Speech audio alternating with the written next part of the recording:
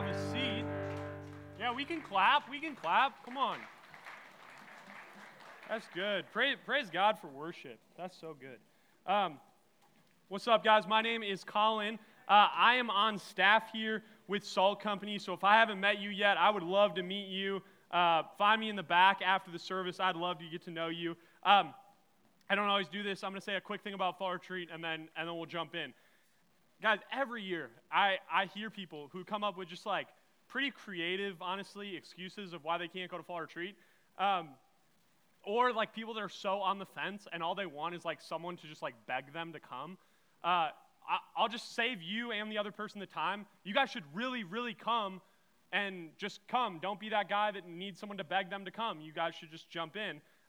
So go to Fall Retreat. That's all I'm going to say about that. I'm going to jump in to tonight's text.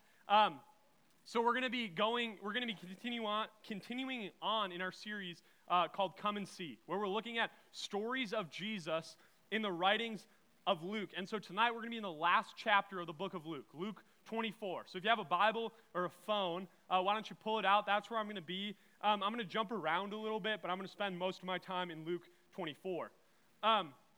So you guys now are a few weeks into school, and so you guys have probably had some tests, some quizzes, nods. We need to up crowd participation a little bit. Tests, quizzes. Yeah, okay. A little more energy in the room. Let's go. You guys have probably had to read some books. Probably a lot of you haven't read those books yet. Except you for sure know who the freshmen are in the room because they read it, reread it, read their notes, and then like took notes on their notes. It's like, okay, you've really got to chill out. You got to learn how to like kind of read books in college. But the worst, guys, the worst is when you show up to class and you're supposed to have like gotten a good amount of reading done, and the teacher walks in, like has a smile on her face, looks at you, and is like, so, what was the main point of today's reading?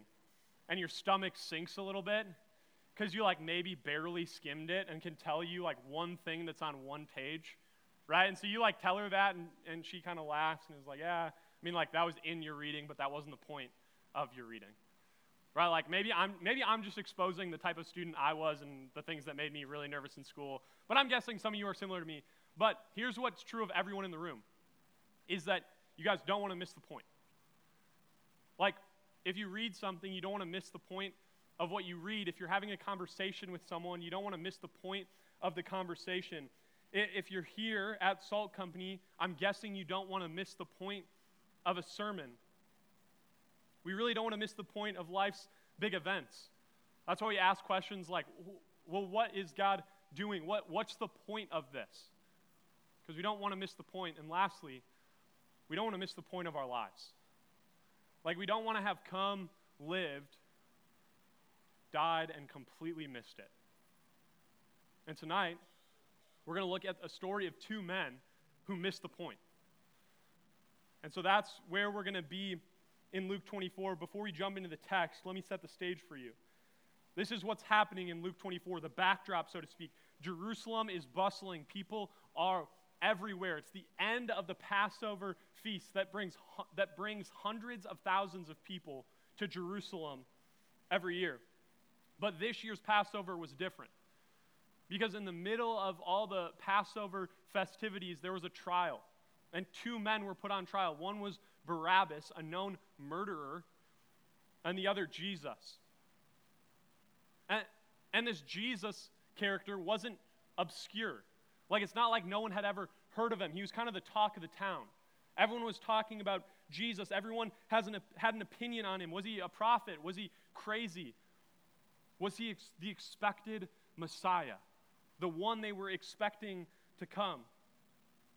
But the verdict came, and Barabbas, this murderer, was set free, and Jesus was crucified for what he was claiming, to be king of the Jews.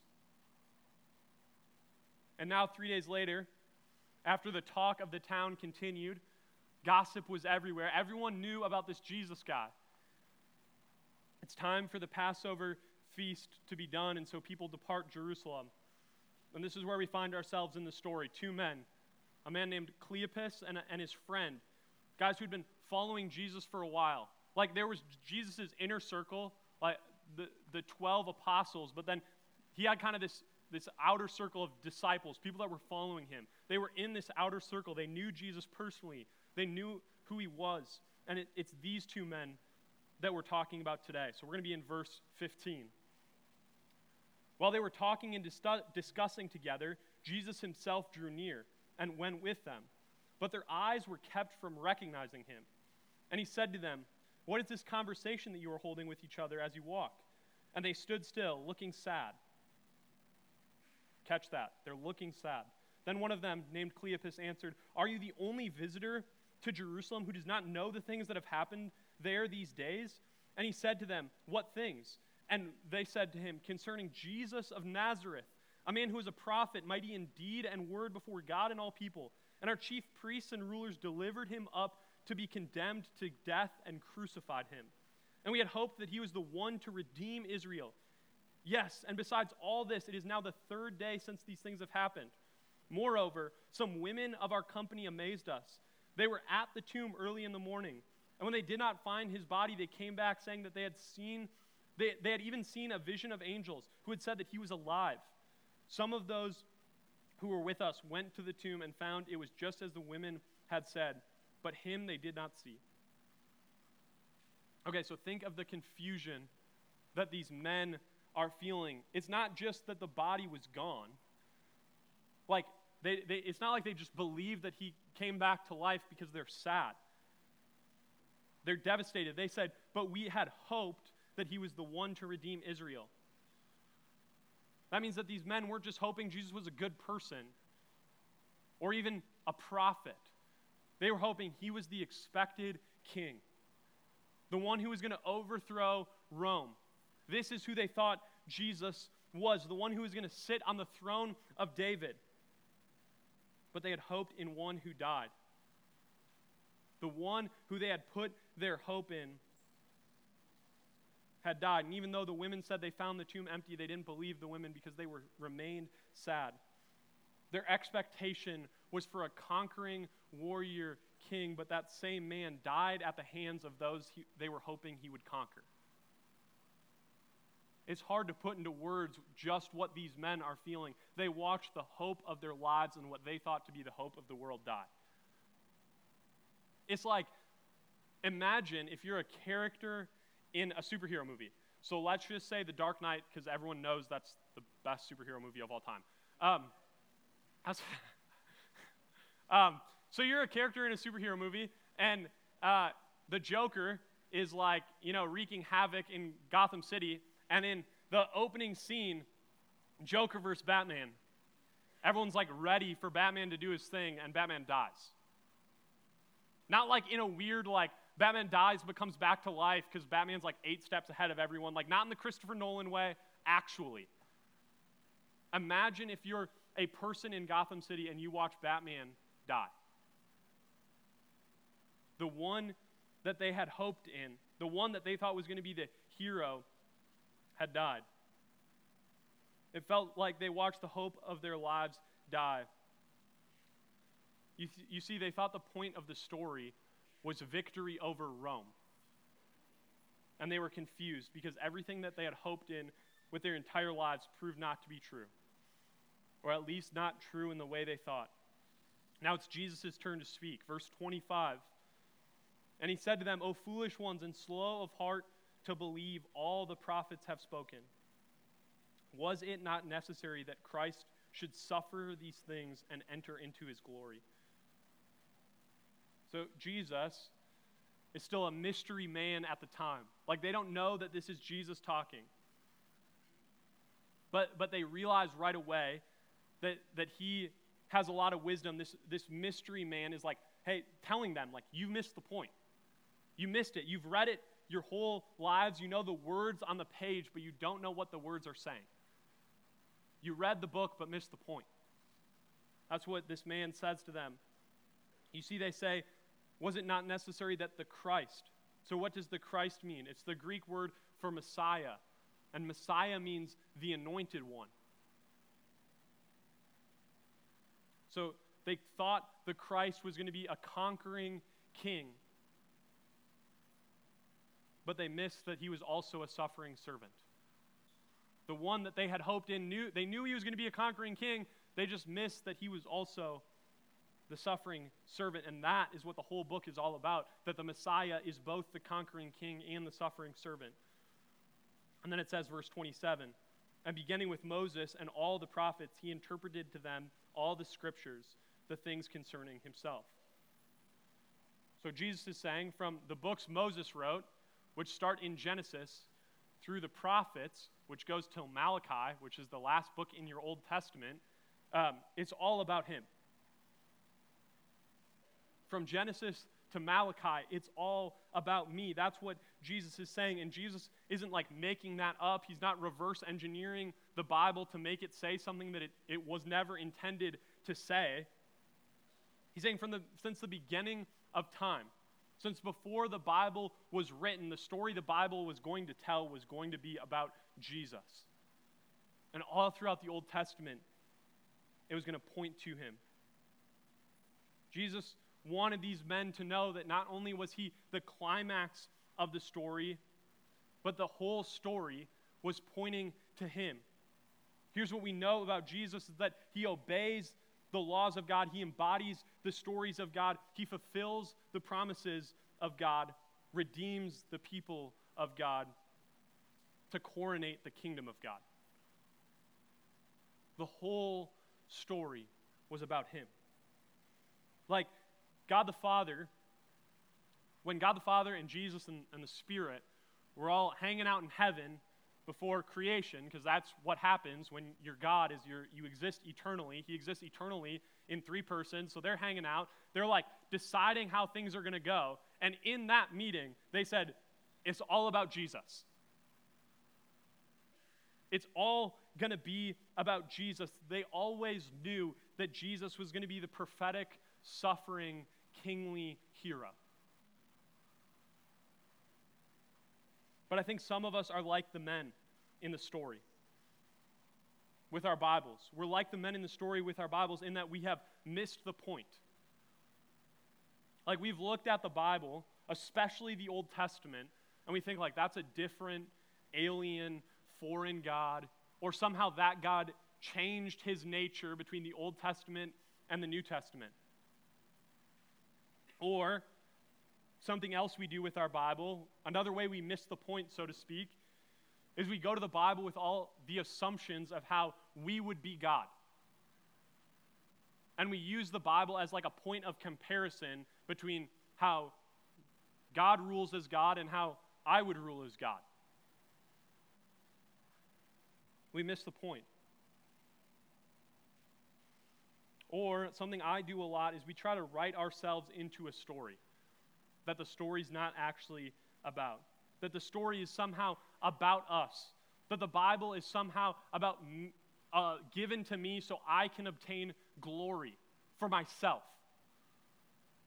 So that I can seek after my own sort of glory by following its rules or knowing it really well. You see, we've missed the point of the story because if we look at the Bible with trying to criticize it or trying to make it somehow about our own self-fulfillment, we've wildly misunderstood the Bible. And these false views of the Bible actually affect the way we live. They really do. Because if we have a false view of the Bible, we maybe won't see the Bible as important. So we just won't read it. We won't pick it up. Or we don't think that the Bible actually is God's voice. Or we don't think that God's voice matters. Because I'd be a better God than he would be. So God's voice doesn't matter. And this is what happens, is that we end up wandering aimlessly through our lives. Because the Bible is the story of the God of the universe. And so when we don't hear his voice, we miss the point and we end up wandering aimlessly through our lives, and a lot of us pick something that we want our life to be about. Because we miss the point in the Bible, so we pick something else to make our life about, and we run and chase after that thing at all expenses. And then we pick some other hero of the story, and we idolize that person so much until that person becomes the God of our lives. Or maybe you don't idolize a person, you just idolize yourself. So what you end up doing is you end up making yourself the God of your life. But if you want to know God, like the actual God, he reveals himself in his word. Like we don't just say God's voice is revealed in his word around Soul Company just for fun. Like we actually believe in the pages of Scripture. This is where God's voice is found. The very person of Christ, like his nature, is seen in this book. It's revealed, including the Old Testament. So the Bible, it's not about you, it's about God, but the Bible does have something to say to you. And what you say the Bible says has profound implications for your life. And so I just want to take a few minutes and tell you the story of the Bible, which is the story of who God is and a story that can change your life. So let's start in the beginning. Genesis 1, God created us to be with him. And we mattered because we were in his family. We were like a part of the family of God, and God gave humanity this beautiful place to live and to flourish with him. And Genesis 2, 16 and 17 says, "And the Lord God commanded the man, saying, You may surely eat of every tree of the garden, but the tree of the knowledge of good and evil you shall not eat, for the day you eat of it you shall surely die."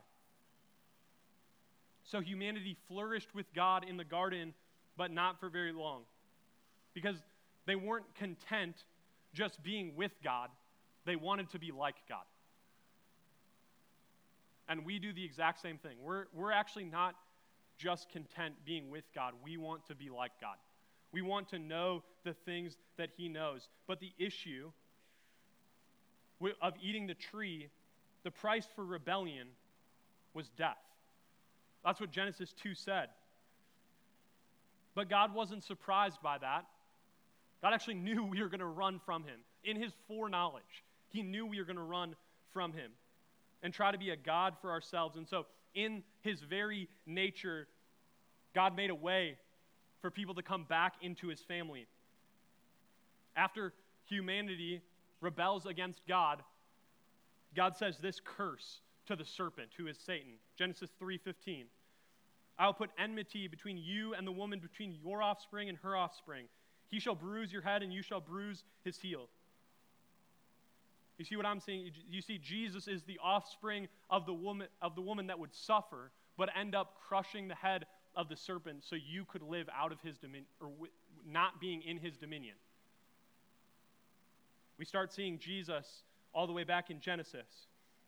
Okay, let's continue with the story. These people, in order to pay the ransom that they had to sacrifice animals. Death was the price. So these animals that they had to sacrifice had to be pure. But the issue is they'd only pay for a penalty for about a week or so until the next animal needed to be sacrificed. This is what Numbers 29 says. Numbers 29:8. "But you shall offer a burnt offering to the Lord, a pleasing aroma, 1 bull from the herd, 1 ram, 7 male lambs a year. See that they are without blemish." You see, Jesus, he is our perfect and worthy sacrifice to cover your sins. Let's keep going. Then the people of God have a famine.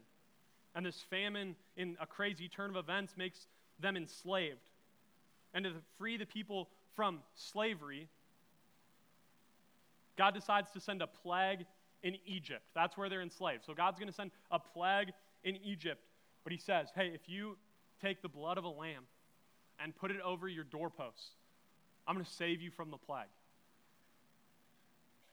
And this became the Passover celebration, the very celebration that was happening at the crucifixion of Jesus. Let's go back to where this celebration starts in Exodus 12.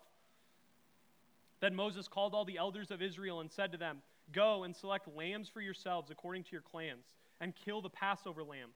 On the 2 doorposts, the Lord will pass over the door and will not allow the destroyer to enter your houses to strike you.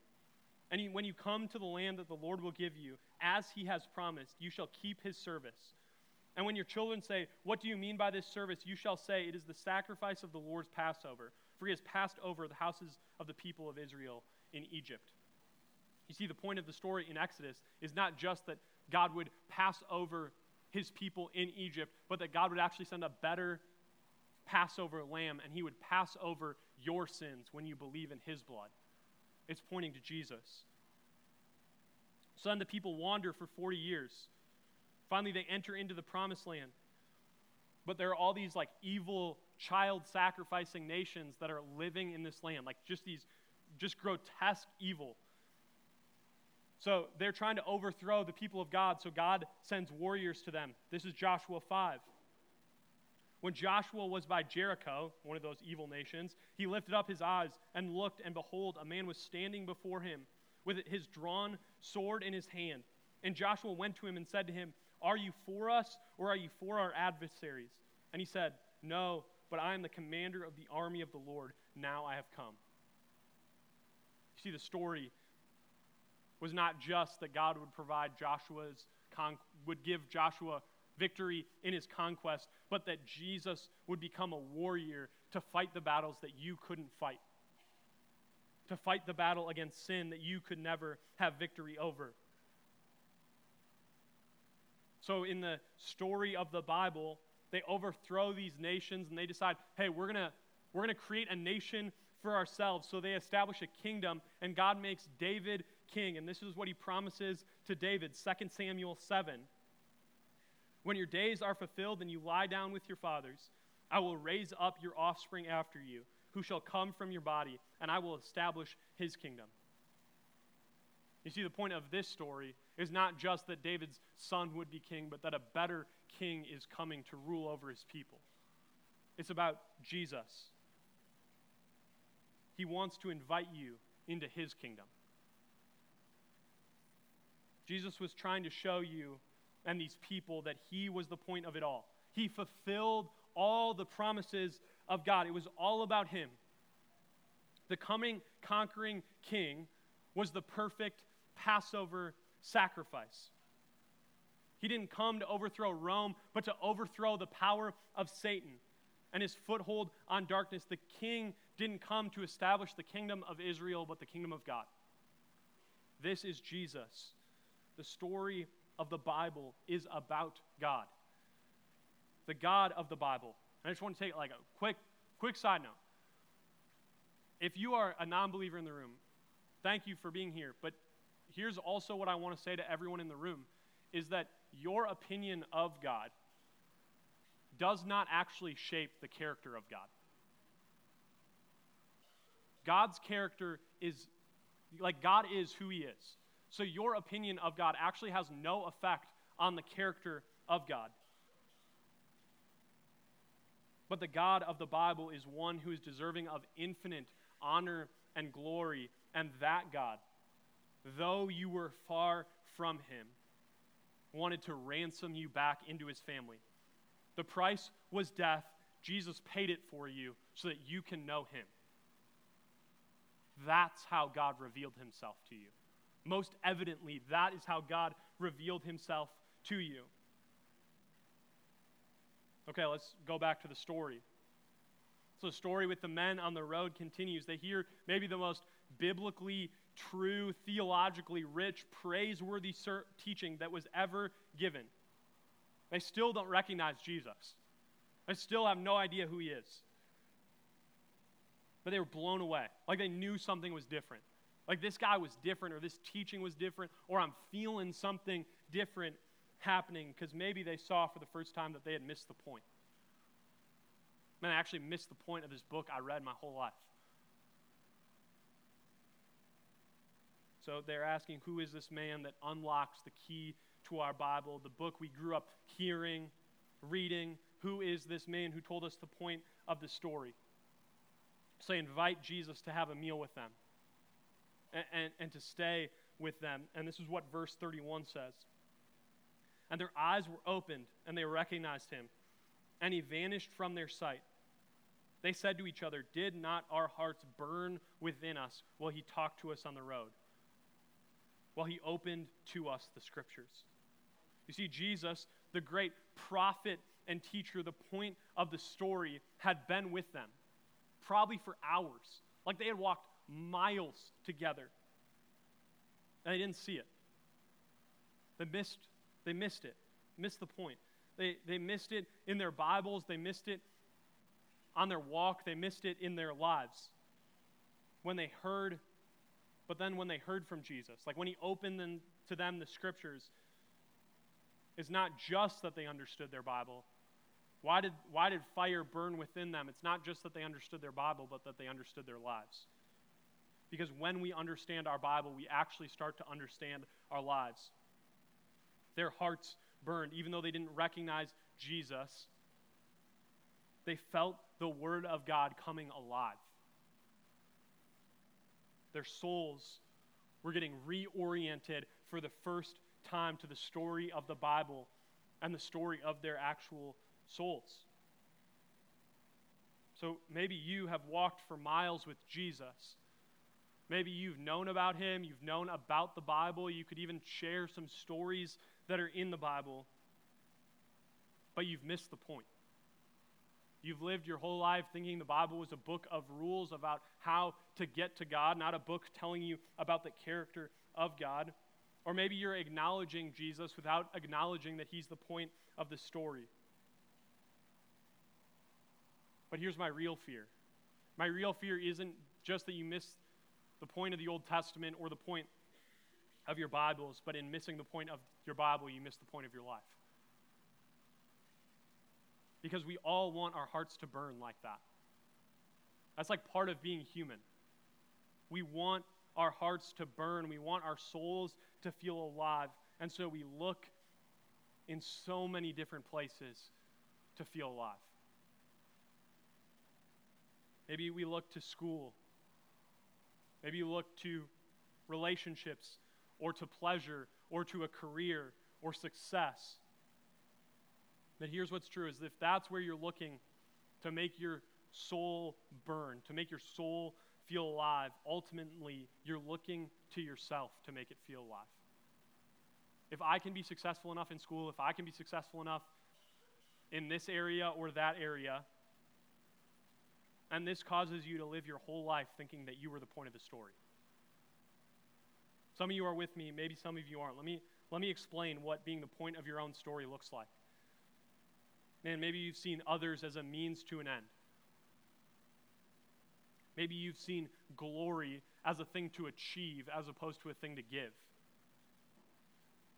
Maybe you've suffered as though you've been entitled to something different. You make decisions based on how you feel or what feels good in the moment. Your career is about self-gratification. Your thoughts are about self-improvement. Your desire is about self-actualization so that one day maybe you can reach self-acceptance. And your whole life you've been told that that's how you should live. Probably subtly, by media and by your teachers, by school, you've been told that you are the point of your own story. But here's what being the point of your own story actually means. And I'm really serious when I say that. You trying to be the point of your own story is the very thing that makes your life terrible. Let me prove this to you. Like, you're trying to keep your world from falling apart, but you're aware that it's hanging on by a thread. And so you're just like, you're freaking out. And you're getting anxious. Like, your anxiety over school and work, I would say, is at least in part, maybe fully, at least in part, due to you trying to be the point of your own story. Man, if I don't get a good enough grade, I won't graduate, I won't get the job I want. It's about me. Your anxiety over school is due to you trying to be the point of your own story. But that's actually not the point of your story, especially when you're in Christ. This is what's true, is that the resurrection of Jesus is not just the climax of the Bible, but the climax of your life. And it's actually not just the climax of the Bible or just the climax of your life. It's actually the climax of all of human history. God putting death to death. That's the climax of all of human history. That a man was dead, shook off death, and walked out of a tomb that he was buried in. Okay, I just want to say one thing to a group of you in the room. Some of you actually don't have any problem believing that you're not the point of the story. Actually, what you struggle with is you struggle just believing that you matter. Because you've probably been hurt or taken advantage of. You've had broken relationships, or you have just suffered in ways that like the people around you have no idea. And I want to say I'm sorry. Truly, I am sorry. But here's what I want to say to you is that you matter because God came to you. You matter because God paid the price for your life with his. If you didn't matter, God wouldn't do that for you. You matter because God didn't let death win. You matter because God says that you matter. Just because you aren't the point does not mean that you don't matter. You matter, but you're not the point. Have you guys ever noticed that everyone loves a redemption story? Like, no one ever has to teach you to love redemption stories. No one has to teach you to love the underdog. No one has to teach you to clap for the player who gets up after the injury and walks off the field or maybe gets back in the game. No one has to teach you to like cheer for the person who grew up struggling but makes his way out to be successful. Why? We love redemption stories. Well, maybe it's not just that we all love redemption stories, but that you love redemption stories because you've been placed in a cosmic redemption story. But you aren't the main point. You aren't the redeemer. You aren't the hero. You're the redeemed. You love redemption stories because you have a redemption story in Christ. And when you matter, but Jesus becomes the point of your story, everything has changed. Because you being the point of your own story causes selfishness, but recognizing that Jesus is the point of the story, that brings humility. You being the point of your story causes dissension. Recognizing that Jesus is the point of the story, that brings love. You being the point of your own story causes anxiety. Recognizing that Jesus is the point of the story, that brings joy. You being the point of your own story causes death. Jesus being the point of your story brings life. When Jesus becomes the point of your story, your hearts will burn as though this was the life that you were created for. That was the life that you were made for. So you do your hearts burn for him. Like the men seeing something greater, seeing what the Bible was about, but more than that, seeing what their lives were about.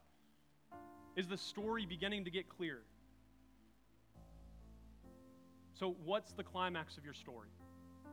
Here's what's true. The climax of your story happened over a 3-day period 2,000 years ago in a relatively insignificant place called Calvary, where God in human flesh walked up a hill and he could barely make it.